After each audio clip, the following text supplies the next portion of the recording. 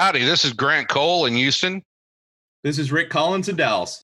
And I'm Dustin Zare in Austin. Thanks for joining Texas Rugby Monthly.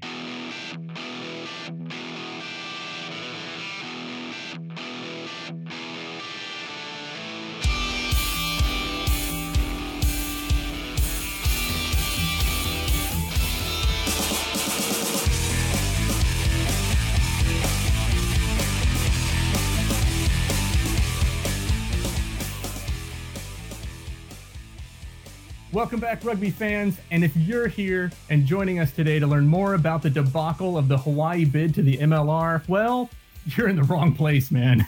This is Texas Rugby Monthly, the new home of Texas rugby news and updates and everything going on within the great state of Texas. On this episode,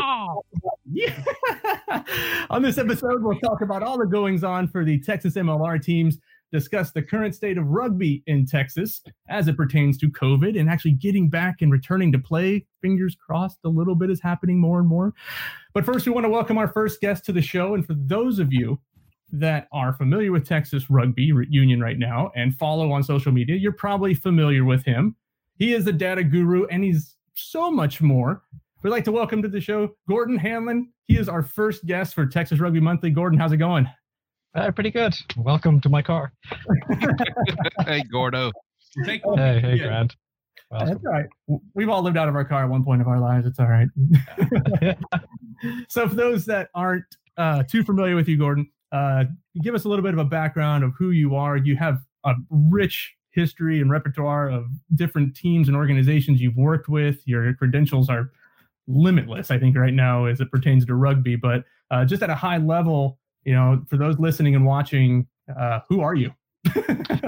That's I'm been very lucky in life.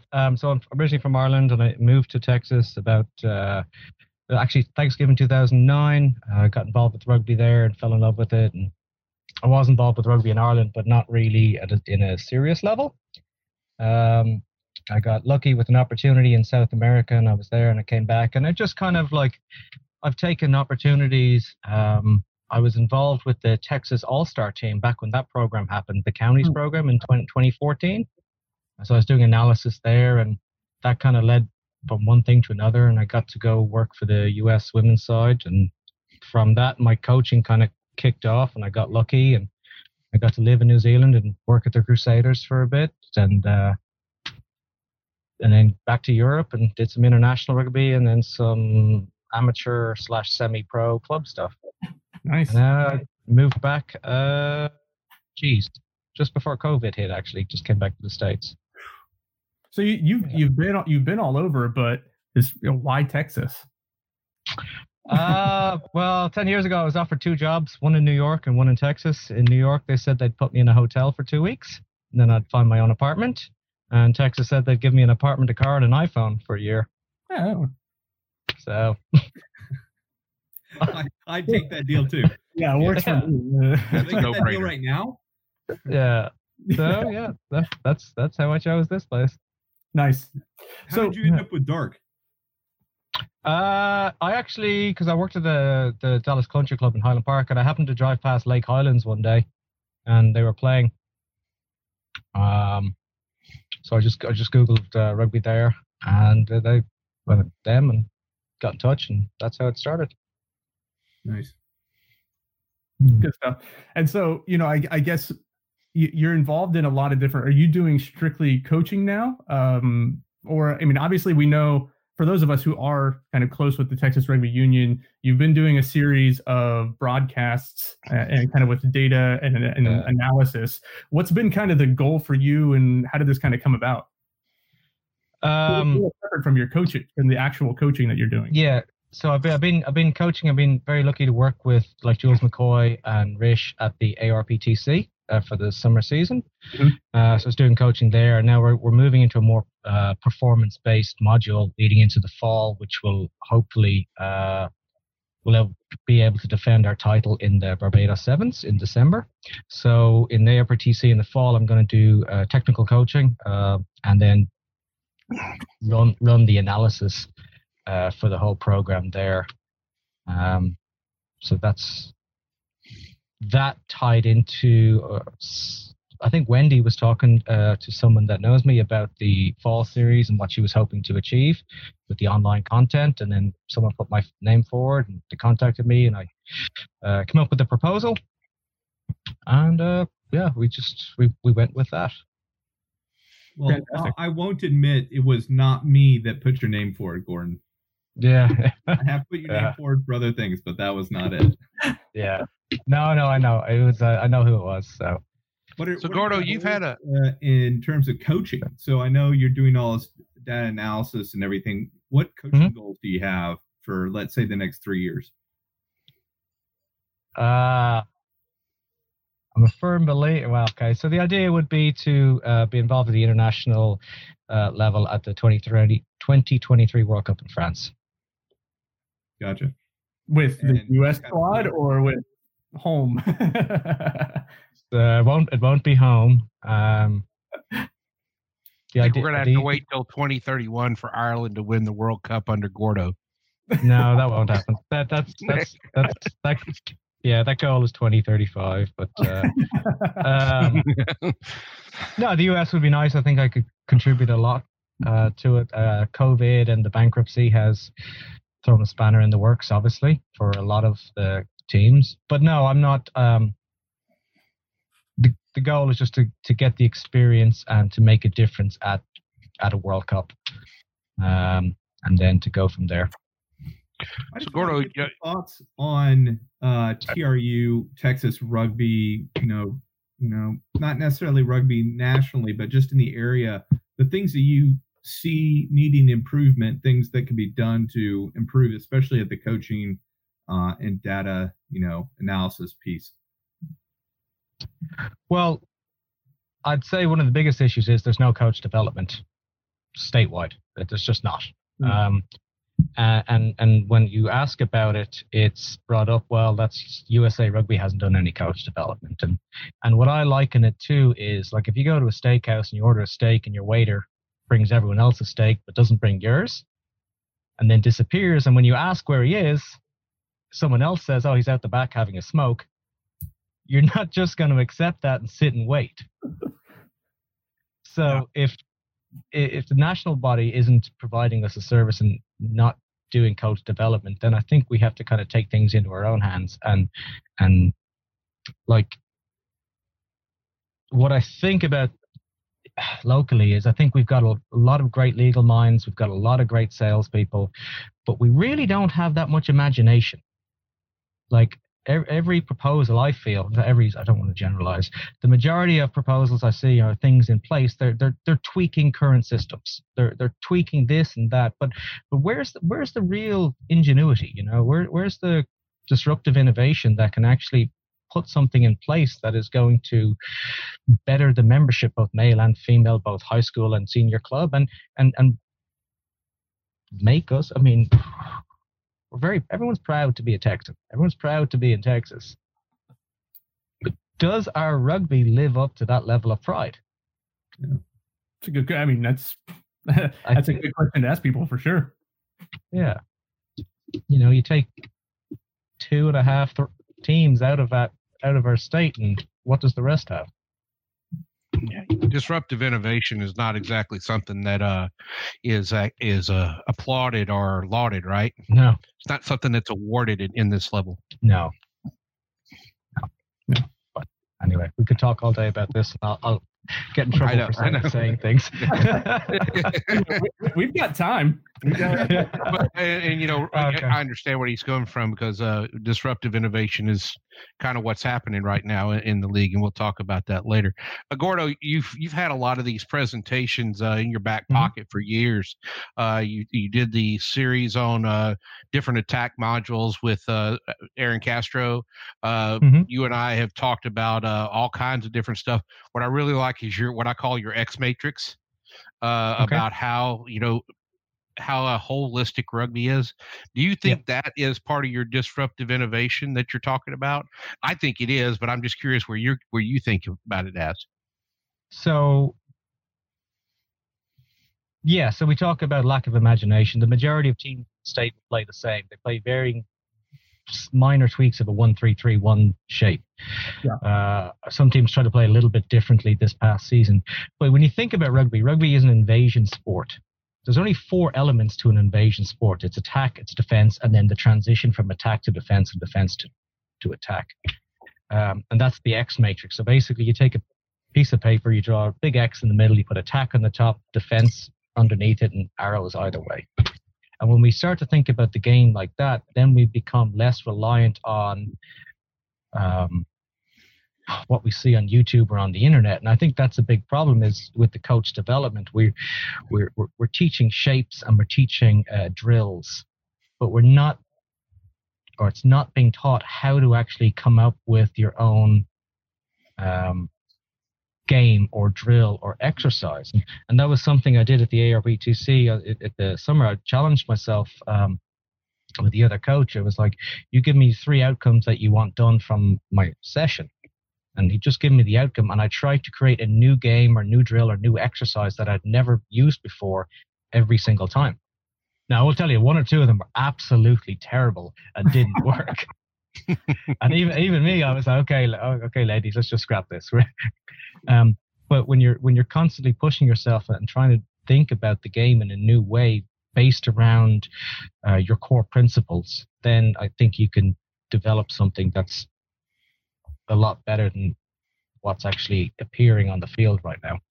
So you and I have discussed before how a lot of times you either see an attack-oriented team or a defense-oriented team or teams that do both of them okay, but they never really transition well. How do you teach that transition back and forth to that so that the decision-making can be made at the same speed? Well, the first thing is you have to train both attack and defense at the same time. And if you have this X matrix, what you do is you take 2 things. So let's say we're going to train attack, but you lead into attack every restart or whatever it is through a transition. So you have your cross and you basically, okay, we're going to work on this and this. And so, for instance, let's say you want to work on counterattack from box kicks.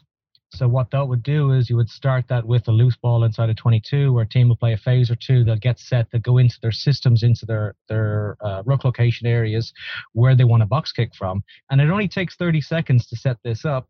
And then they box kick and exit. And what we're really trying to focus on and what we're really pushing on our dedicated practices about is that counterattack from the box kick.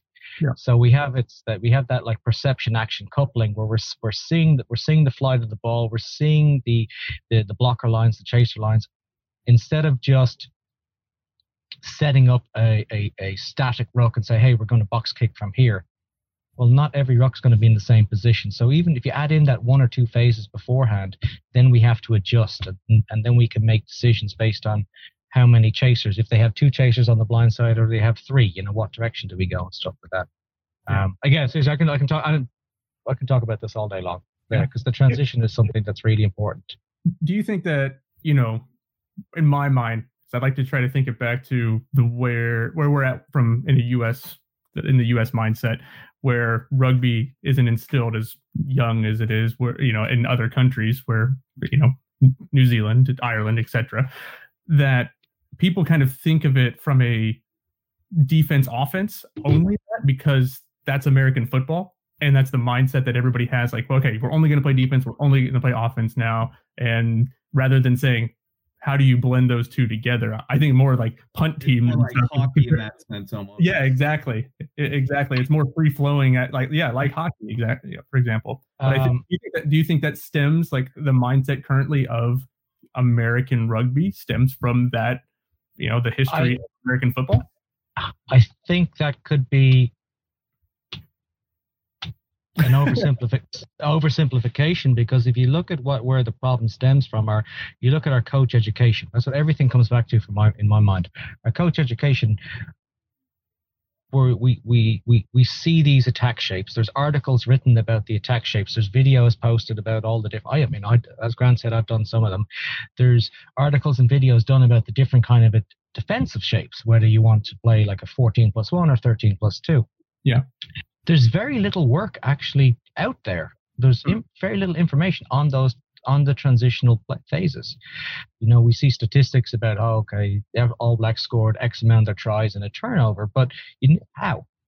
You don't see what they do. That the oversimplification also is, you just bring in, every time you get the ball, it's a 2-pass rule. Just pass the ball twice. Well, it's disingenuous, and that comes down to our coach education not being, yes, it is technical and tactical, but the pedagogical aspects aren't taught. How do you create a game plan? And that's within my next series with the TRU. I'm going to do seasonal planning and game plans and vision and philosophy and stuff like that, and how to create drills and games and practice sessions. But there's that pedagogical aspect isn't taught. How do things like the coach looks into the lights instead of the players, that kind of stuff. Just simple stuff like that you just don't hear. Yeah. And I think that's... And heck, most of our coaches can barely pronounce pedagogical. I can't. Yeah. I know a couple big words. One of the biggest problems that I've seen, at least in my short coaching career, is that there's not a whole lot of structure to it, right? You go and get your certification, you find a club, you settle in, and you basically coach as you were coached, or you coach as the head coach that you were an assistant under coached. And then you kind of slowly start building your own things, but that's all the education you have. Right. And there's no extra level of, I can't reach out to another coach, or I don't know how to do that, or I don't feel comfortable doing that, and saying, hey, can you help me out with doing these things? I don't think there's as much of that, because people feel like once they're certified or whatever, that, that's the end. Yeah. Yeah. I think you've seen it, Grant, but I did a coach development proposal across all the levels from senior club down to high school. And it's a collaborative approach, and it ties into the idea about creating technical coaches. And let's say you take a city, for example, and you find 8 coaches that want to work together. We're going to make 2 of them. They're going to focus on defense for a season, 2 focus on attack, 2 focus on transitions, and 2 focus on set piece or whatever. And just create that collaborative effort whereby we draw our experiences from the high school to the university game to the senior level to women's rugby. And you do create that collaborative approach. And that's what I think Texas, I think we have an opportunity, especially with the way the state is laid out and how there's a lot of great rugby people here. We could create 3 or even 4 areas of excellence. If I'm up in Dallas, for instance, same for you, Rick. I mean, Dallas could get together and we could have our own little coach program. Austin could put one together. Yeah. And then end of season, we can all see how it works and how we approach things. We get together and if you're going to do the TRU, it wasn't the AGM. What was the TRU summit? Summit. Yeah. Yeah. So you have people approaching that summit with a full 10 or 11 months body of work behind it. Yeah. So then we get the coaches to sit down, and let's say we take the attack coaches from Dallas. They sit down with the attack coaches from Austin, or even the defense coaches. It might be even better, saying, hey, this is how we were trying to attack. This is what they do at Super Rugby. They say, this is what we were trying to attack. And then the defense coaches go, okay, this is how we were countering it. And then it forces you to get better, because you can't rely on the same old systems year in, year out. Yeah. Do you kind of have, on that, talking about, this is how you attack, this is how, you counterattack, counter defend. Do you have plans further on? I know you said you've got another series coming up, but do you have plans to work with any of the senior level teams in Texas, as well as any of the MLR teams in Texas?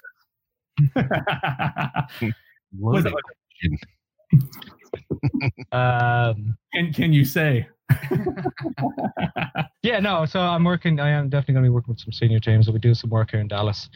We'll be looking at doing a senior men's club, a women's university side, possibly a men's university side, and then helping out with high school as well.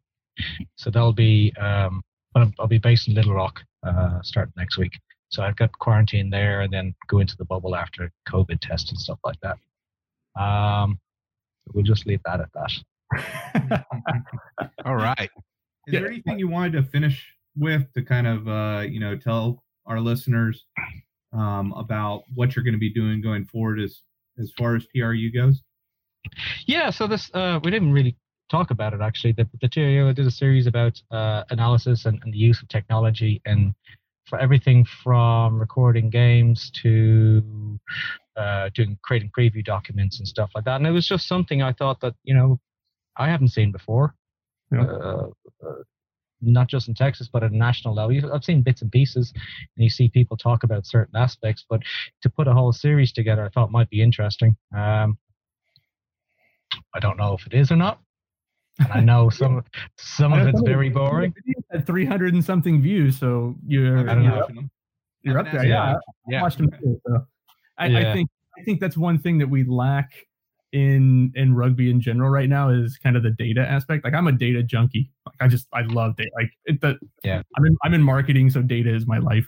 But I think one of the things that we do lack in general in American rugby is data and access to data. And the fact that you are putting that out there, and for those that want to go watch it, it's on the TRU's Facebook page or TRU's website. So go check those out. We'll post those links on there too.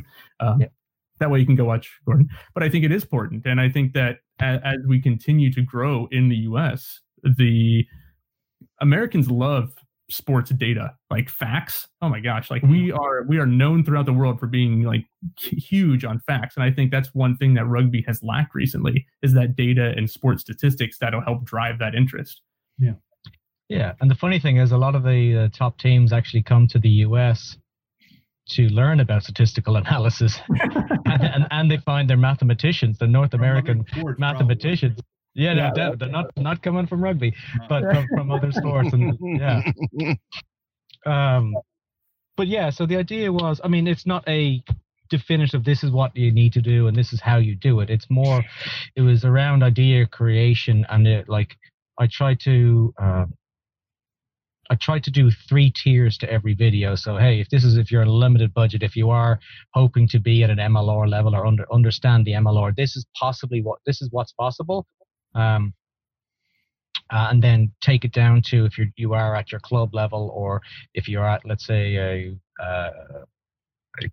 high performance university level where they have access to more resources, or you are one of the top clubs that has some. So I tried to do 3 tiers and tried to make it as simple as possible. And, you basically like a menu, pick and choose what you like. It all kind of works together, but or people like it, that's great.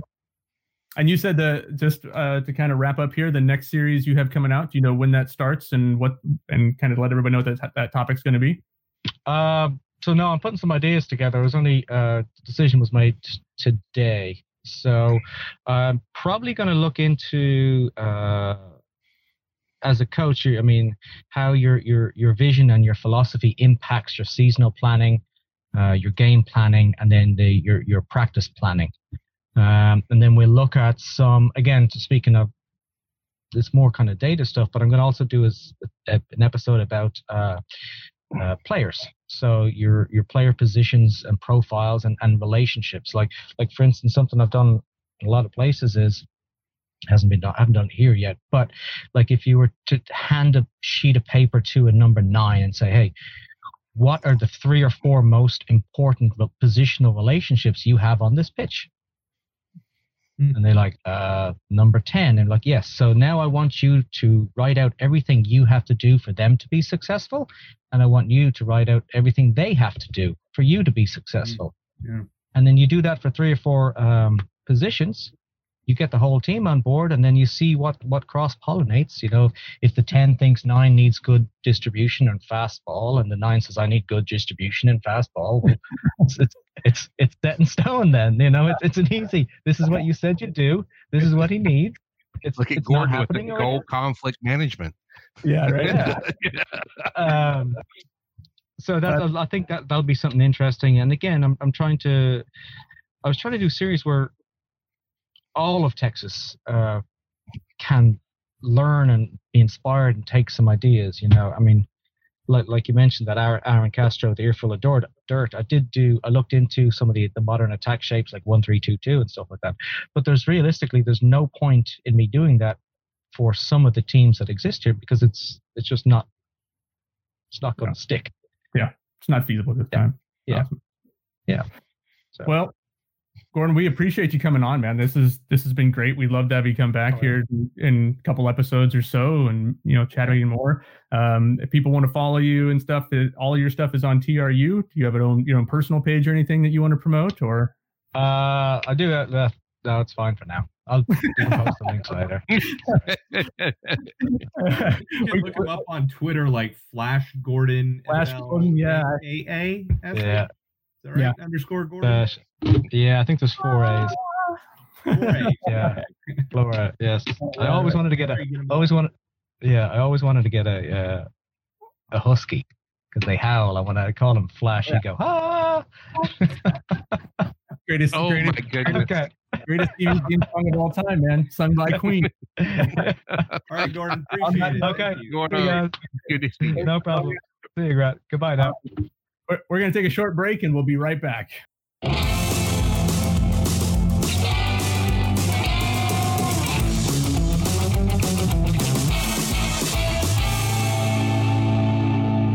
Welcome back, everybody. Want to thank you again for continuing to listen, continuing to watch. Really want to thank Gordon for joining us.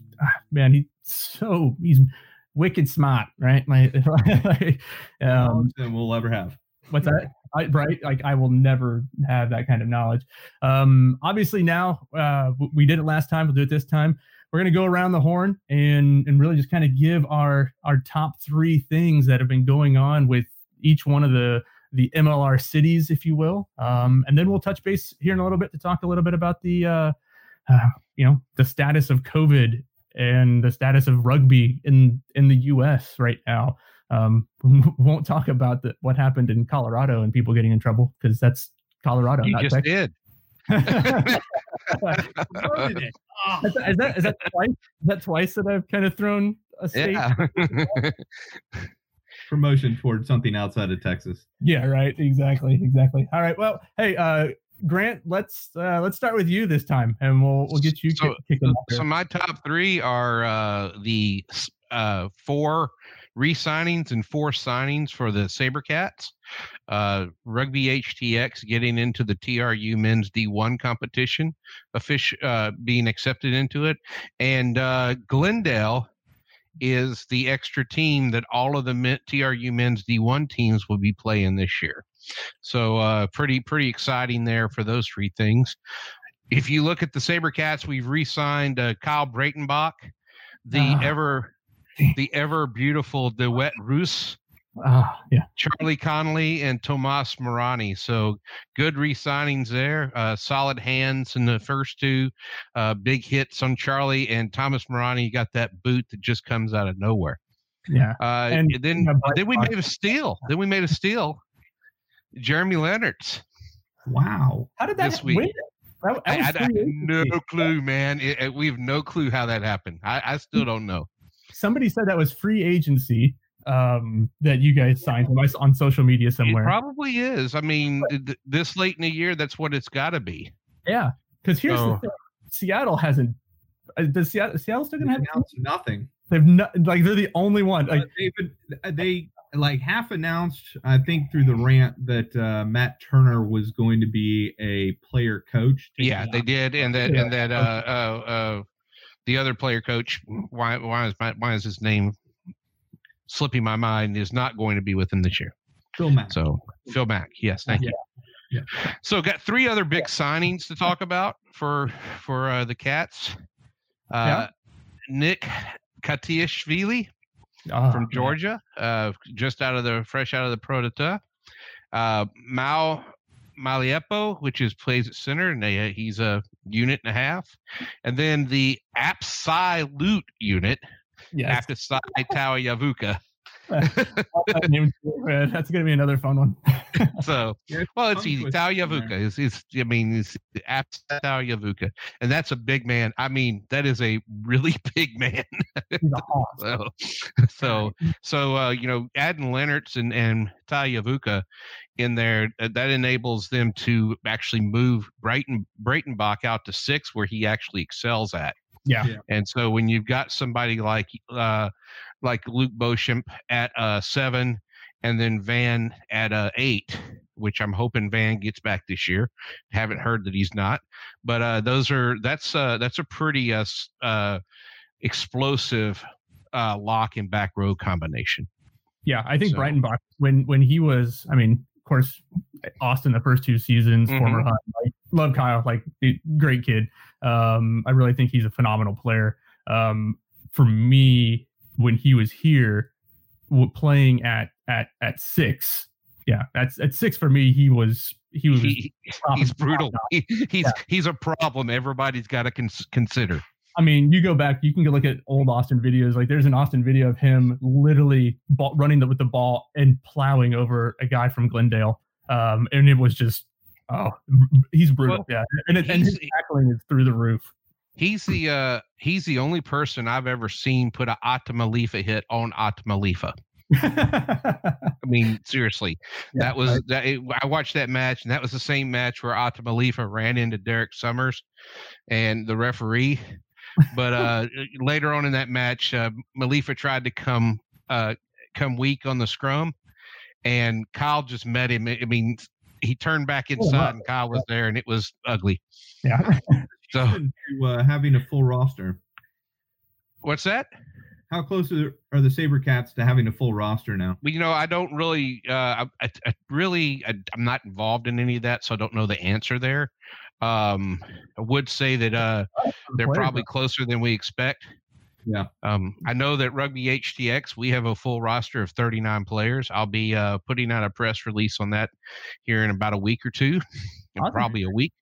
Congratulations. And congratulations on getting included for MD1. Yeah, and I gotta give props to the TRU on this. They did a lot of due diligence, making sure that we were right for the men's D1, and while some people suggested we be down in the men's D2 starting there, it's an academy team, not a club team, so it doesn't operate the same. And in the end, a couple of the D2 teams spoke out what I thought was accurately, saying that, hey, it's not going to be fair to the other D2 teams with this team in D2. Yeah. Because that's not what they're trying to do, and it's just not going to be fair. But the D1 teams really need that level of competition. Yeah, and so a lot of them are going to be pool players for MLR teams. And that's what we're hoping for. I mean, that's our vision, right? Right. Is to prepare these players for the MLR. So, but it's a really good mix. We've got 5 under 20s on the team right now, and true under 20s. They can go try out for the JAAs this year. We've got 2 18-year-old high school seniors that practice with us. They can't play yet, of course, but they practice with us, and these are not small kids. I mean, they're not small at all. They're as big. Really, they're as big as the guys that are out there, as the other players. So, I mean, we're not talking about some scrawny kids that are just out there trying to get some reps in. I mean, these guys are really putting out, and so it's going to be. As we go forward, it's going to be very interesting. We've got a couple of more 18-year-olds that have asked to come out while they're still in high school, and we've got some paperwork for their parents and them to sign off on. But once that's finished, it's good to go. Again, they won't be playing in matches with us until they graduate high school, but they are out there training, and that kind of training. I mean, when they take that back to their high school team in the spring, that's going to be huge for them. Yeah. Well, that's how it grows, right? Yeah. Like if you have a high school team and you got kids who are playing at an elite level, I would consider that pretty elite level. If you got high school kids coming to play with Rugby HTX, like you're getting the coaching, the training, the experience, and you're just close to everything else that is associated with the SaberCats. From MLR side, you take that back to your high school guys, and again, most high school coaches are, probably a couple guys who played some years and just coaching, in Texas. And you're going to teach all these other kids. You're going to draw more people in, and that's going to give you the basis that you're going to need to move forward with rugby in general in Texas and the U.S. And then how many 18-year-old, how many high school scrum halves in America have a mentor like Trace Bolstead, who has, 2 collegiate national championship wins under his belt, and also has a coach like Taylor Howden to help them with their kicking. Yeah. When it comes to kicking out of hand, Taylor Howden's probably one of the better coaches in the nation about kicking out of hand. Yeah. And so, we've got this 18-year-old kid who's, he's making 15, 20-meter dart passes from the base right now. Yeah. All right. We're kind of excited because this is building on to the next year. And then, we've got a lot of other very good players out there that are, when we're going to put this team together, it's going to be interesting how they function well. And, we've got a week of practice under our belt. Everything's been fitness and long distance passing because of COVID restrictions. But I think they love it because all their passing's been 10 and 15 meter passes all week long.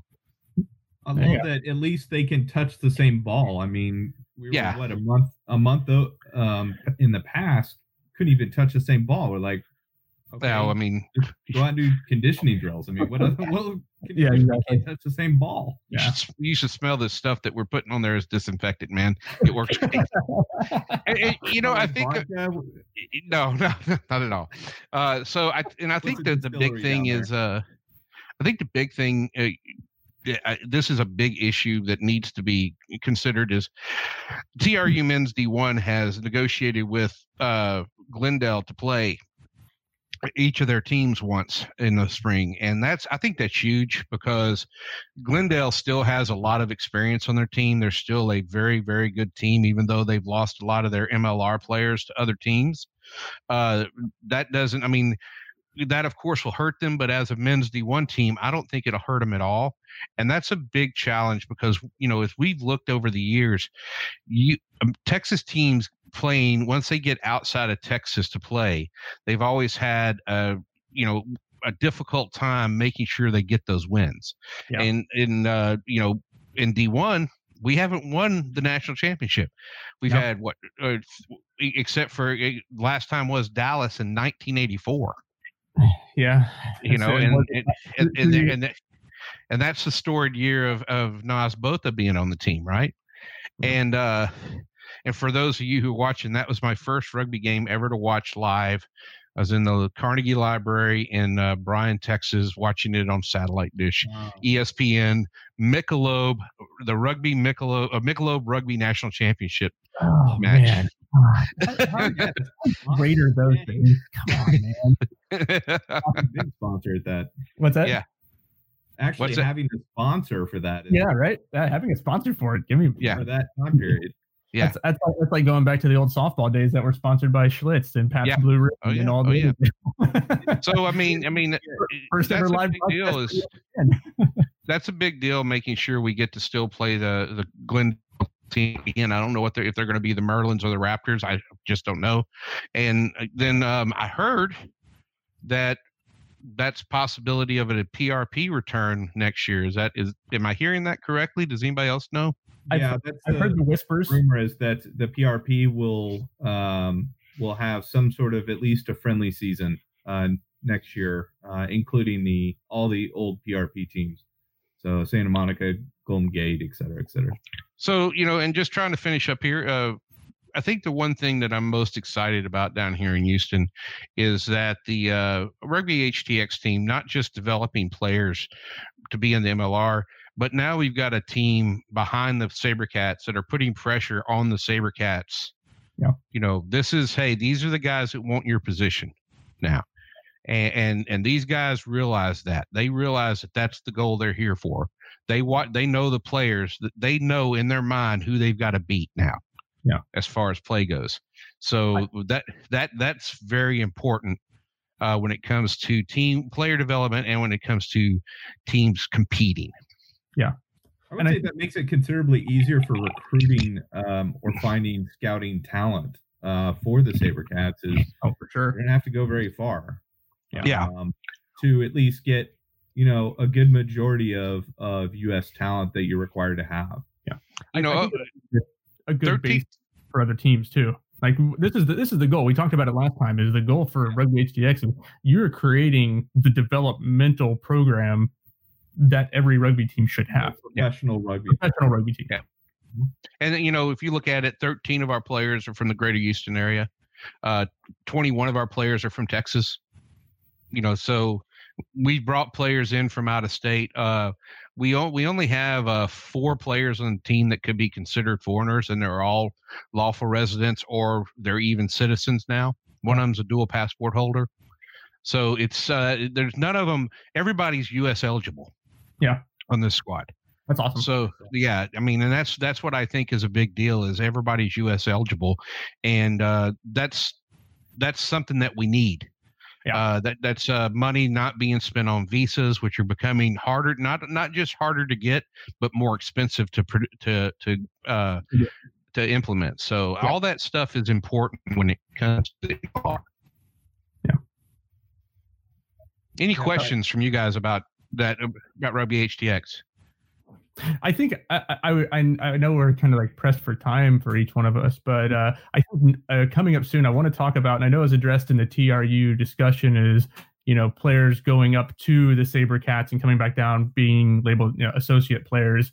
I think it's we'll talk more about that another time, but I think that'll be good to kind of discuss for people who are listening and watching, what that looks like, because I think there's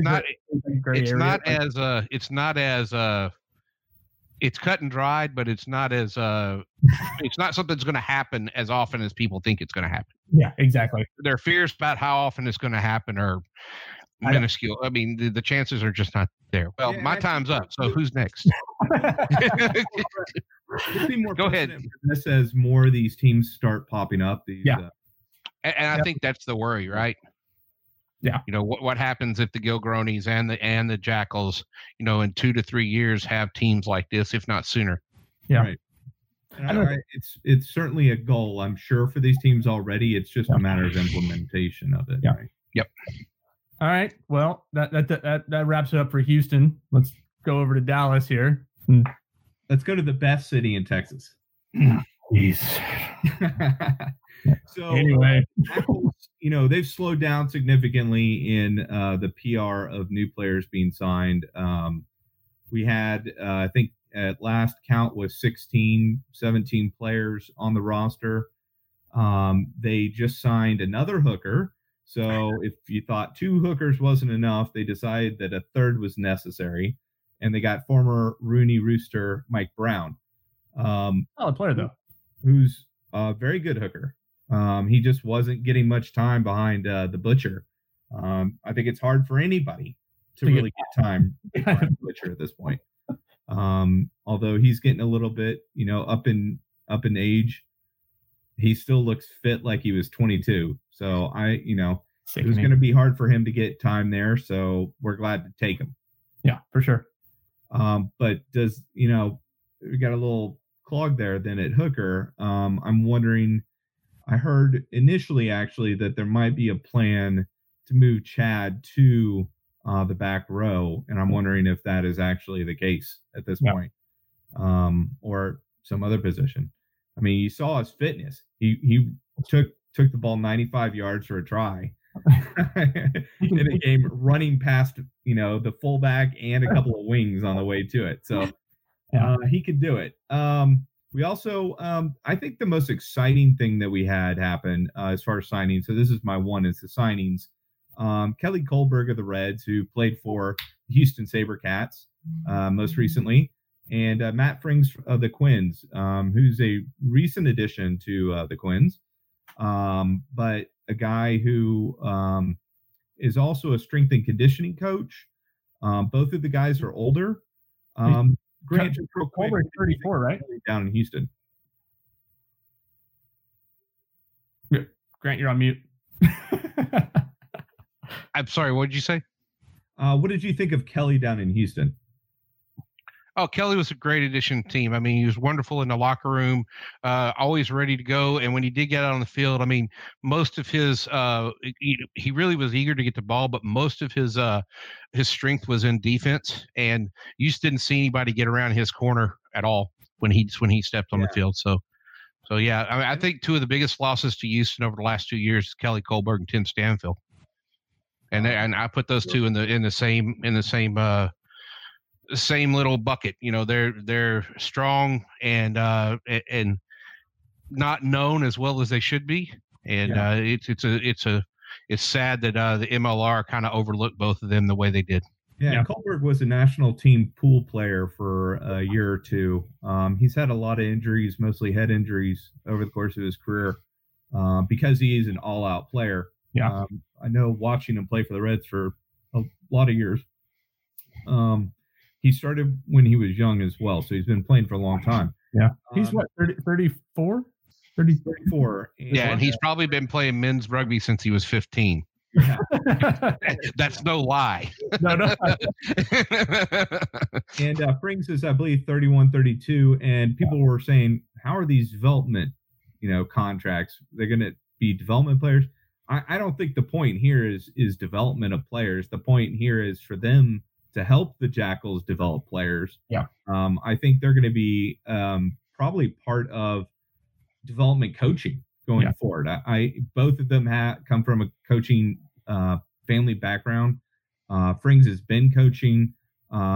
He's going to be helping me at SMU this year as our SNC coach. Yeah. So he's a guy who can do a lot of different things. Both of them are older. They're probably not going to play for the Jackals unless there are serious injuries. But my expectation, probably more of an associate contract, an associate player. They're going to help bring in, younger guys and teach them how to be professionals. Yeah. And I think, that's going to be the biggest benefit that those guys are going to provide the Jackals going forward. Awesome. Also, if you're a coach that wants the locker room on your side, Spike is the man to have in your locker room. That's true. So, and then I'll call them signings, community managers. So I'm not sure how many teams have community managers, but Alexis Elizondo and Jeff Ackles, I actually met both of them when we went up to the Jackals office in Frisco a few weeks back.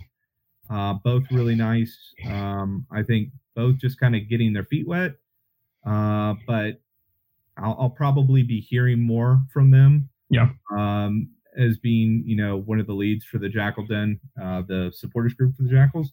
So I think it's exciting that they are planning in advance to get the community, engaged more with the team. We haven't seen a whole lot yet outside of the marketing blitz because they're a new team. But in terms of reaching out, actually creating some energy in the community, I'm excited to see that they've hired people to do that. Yeah. So I think Rugby ATL just announced community outreach kind of person too for that. And that may be a thing that MLR just said, hey, this is going to be really important for us going forward. Everybody should be planning for this. We don't have one in Austin, so I guess, we need more of that. We've needed more of that. And then the other thing was the Jackals did eventually sign with the Rugby Shop to join the rest of MLR. So that was the second thing.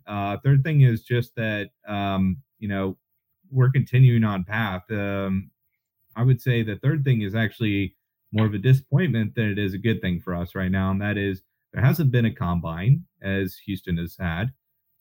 There's been talk about combines for months. And I think there's a fear that they may be infringing on local statutes for health and wellness safety by holding one. I don't believe that's the case. If Houston has been able to do it, I don't see why Dallas could not. But I would say a disappointment that we haven't seen a combine. And I think that's one thing that could get the energy up and bring more players into the area is by holding a combine. But, we'll see. They're really holding off on a lot of different things. I know that the coaching staff is rearing to go, and it just COVID is killing it. Yeah.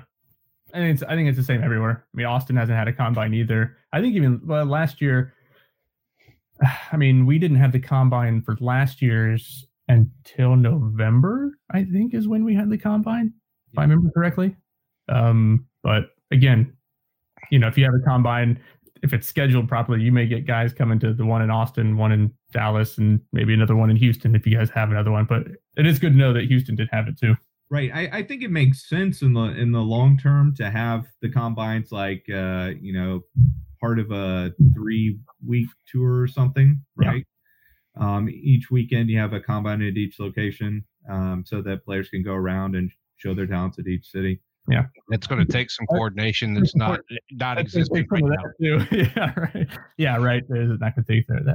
Well, combines aren't that expensive. That's not the no. Not the real issue. For the people to travel to each one of those. Oh yeah. That is something. That's a lot of time. Yeah, people forget like how big Texas is. Like, people in the Northeast. There's some comments about that on the post that we had. You could. The sun is riz, the sun is set, and here I is in Texas yet. Trust me, I know. For those that are listening and watching, this is not my normal home. I'm not in Texas. I'm way north right now, but it is. Driving out of Texas takes forever. Yeah. Cool. So, anything else, right? That you guys got done? Speaking of which, I reached out to UTEP. Speaking about driving across Texas, they're in the same situation. So. Yeah. And my understanding is unless you're really out in the boondocks in terms of being a rugby club, we're all stuck. Right now. And that's, we can touch upon it at the end, give kind of a high level because not much has changed since the last time we all met up. But we can talk about that kind of to wrap things up at the end. So cool. Well, let's talk a little bit about the Gilgronis. Still the best name in rugby. Are you saying that the Giltinis don't exist yet? Man, this is the Texas Rugby Monthly. This is not MLR Rugby. This is not California Rugby Monthly. California Rugby Monthly. This is Texas Rugby Monthly. I have, just because we are owned by the same billionaire, I know that they have players. They just, I don't know. Anyway. But the Gilgronis have put together a pretty serious back line, it sounds like. Hey, yes, we have. That is probably, we'll say that one for a minute, but I do want to add one of my first big thing, really is, I was looking at my notes here. I was really happy to see that Zinzan, Ellen Puttick, and Mason Peterson got added to the U.S. player pool. Well deserved. The hitman at tight head, man, he had a great start of the season. Really looking forward to seeing what he can do. He's back for, this is he and Zenny. They've been here since the beginning, so it's nice to see them playing. I think Zenny being U.S. eligible, he's a citizen as of last year. Again, he's got some of the quickest feet in the world. If you watch him when he runs and he makes cuts, he stepped in really well last year at 10 for us. He's not a natural 10. But he stepped in, played the role really well until Kurt Marath and Will McGee signed. So it's good to have him and see that he's getting the recognition that he deserves by USA Rugby for sure. That's one of my big ones. Got a lot of players that Austin did a whole week of like, hey, we're announcing all these players coming back. And there's some that people are like, oh yeah, I forgot that they actually played for you because they were out injured. So Marcelo Torrealba is coming back. We've got Brendan Rams coming back. He is probably one of the most animated people in all of rugby anywhere. I don't care what anybody says. If you don't follow Brendan Rams, follow him on Instagram. It's great. He lives up in Dallas right now, and he does some training. So Rick, you can go do some training with Ramsey. No. No. Not a front rower, not yet. Yeah, right. Pele Cali, he also is coming back, which is exciting. He's also playing for Counties Manukau in the Mitre 10, and he got in last week, which is really great. If you haven't watched any of that, because we can't hear in the U.S. because nobody covers the broadcaster rights. Don't get me started on that. It's pretty sad, but Pele got in. You don't have Rugby Pass? What's that? You don't have Rugby Pass? It's not. It's blacked out in there, isn't there? Oh, I don't know. Okay. I don't know. No, I don't have. No, I don't have Rugby Pass. We also Frank Halai confirmed coming back next year. That's huge. I think last time we talked about Kurt Marath, like it was mentioned, like nobody really made a comment. It was official. We got that was commented on. Day after. Like the day after. Thanks a lot. Yeah, way to go. Marketing it in Austin. That's okay. You said it on the podcast. It was like, oh, cat's out of the bag. We might as well release it. I mean, we've known. Like, wait, did we announce it? I think we announced it. We officially announced that Kerber. We unofficially announced it. Dustin unofficially said he's already been in Austin and moved to Austin, and then they got on the podcast, and everybody over in Austin was just like, everybody knows. Yeah, right. But one exciting re-signing that we did have is Michael DeWall. Like, so Lindenwood grad came up with Wes White. I know the issue with Wes, he's kind of gone on for a while, and his eligibility for U.S. and some of the BAE baloney that was associated with that. That was really disappointing to see him not come play, but really excited to see Michael DeWall come back. He hurt himself at the beginning of the year in training. Didn't really get a chance to play. It was in a cast for like the entire season so far. But he's back. He's a force. He's a big kid. He's young. I think he's gonna be a good addition to the team. And kind of looking at it now, we've got a solid. You can look at it and put us. I put it on our Facebook page today. You've got a solid 15. If you count, which would probably be my second one, the one that we alluded to last time that I couldn't yet confirm, but it's been the worst kept secret in MLR, I think. And it got let loose by the Ohio Aviators for the Rugby 10s by putting Bryce Campbell as a part of Austin. But I think everybody knew, like, who's involved in the rugby community really kind of like, oh yeah, Bryce Campbell's going to play for Austin. Like, everybody knew it, but nobody's announced it. And technically Austin really hasn't even announced it yet. So I don't care. Put it on the board. Yeah, you put them on the board. They'll announce it tomorrow. Yeah, they put their I noticed today they put their little 15 up with the shadows. Yeah, right. Everybody was shadowed out. Everybody's shadowed out. But yeah, I mean, you look at that. So if Bryce Campbell coming in from London Irish, I mean, he's a USA Eagle. He's played with Will McGee. They played together at Glendale, I believe, right? Yes. First season. Yeah. I don't know. I can't remember if it was second season or not.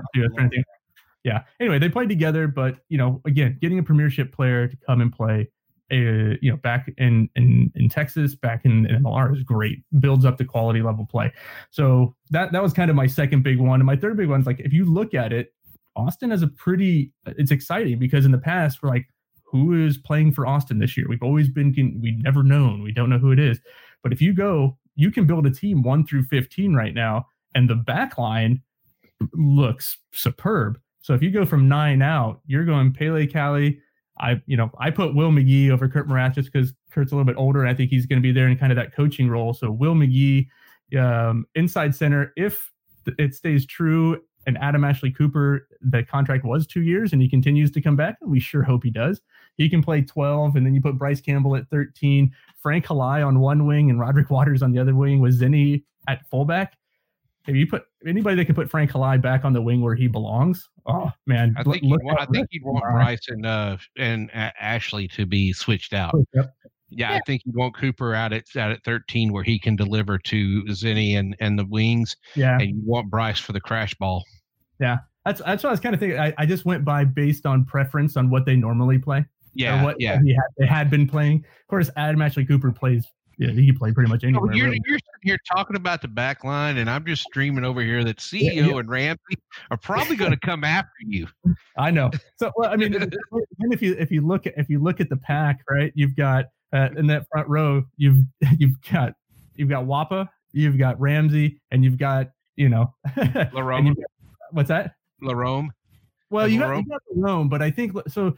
Yeah, so Larome is coming back, which is great. Like, Larome, great player, but I think that if you look at the starting lineup from last year, in that last game, again, we had Tion, who's now playing in Houston. But I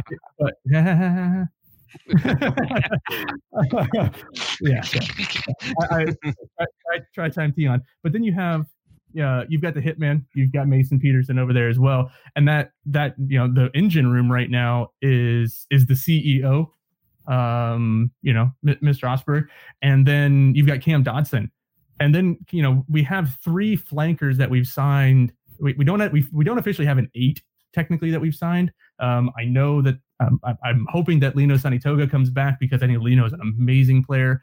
I know there was talk of him potentially going to play with the team where he's from, which is the state of Hawaii. But we're going to talk about that. But I think that you've got Mo Abdominan and you've got Dominique Bailey, who was out injured last year. But if you go back 2 seasons, I said it again, like he's a phenomenal player. And then Dom Aquina. So you put Dom Aquina at 8, and then you have probably the fastest back row. Maybe. And I think Aquina is actually, if he had come to rugby early enough, he'd be a natural 8. Yeah, I think it would be too. Yeah, but I think again, maybe that happens. Maybe that'll be the plan. Dynamic enough to be an 8. Was that not dynamic enough? He is dynamic enough to be an 8. Yeah, and Aquino with his speed, he could be an 8 that could drop back into the back 3 when necessary. Absolutely. And be a counterattack strike like that. I mean, he's such a weapon that any coach that gets him is going to love him. Yeah, a lot of things with that back 3. Yeah, exactly. And again, even if Lino comes back, if Lino does come back, again, still a dynamic, fast, 8 that knows what he's doing. So I'm excited. I think the team it's exciting to see the quality of players that we have coming back and the quality of players that we're starting to bring in with CEO, with Cam Dodson, with Bryce Campbell. So those are my big ones. Just kind of rounding those things out. So for me, it's definitely going to be Zinni and Mason player pool USA. Congratulations to those guys. Returning players, and then the announcement, the Texas Rugby Monthly announcement of Bryce Campbell coming to Austin via the Ohio Aviators 10 post announcement and American Rugby News. And get 2 months in a row now. What's that?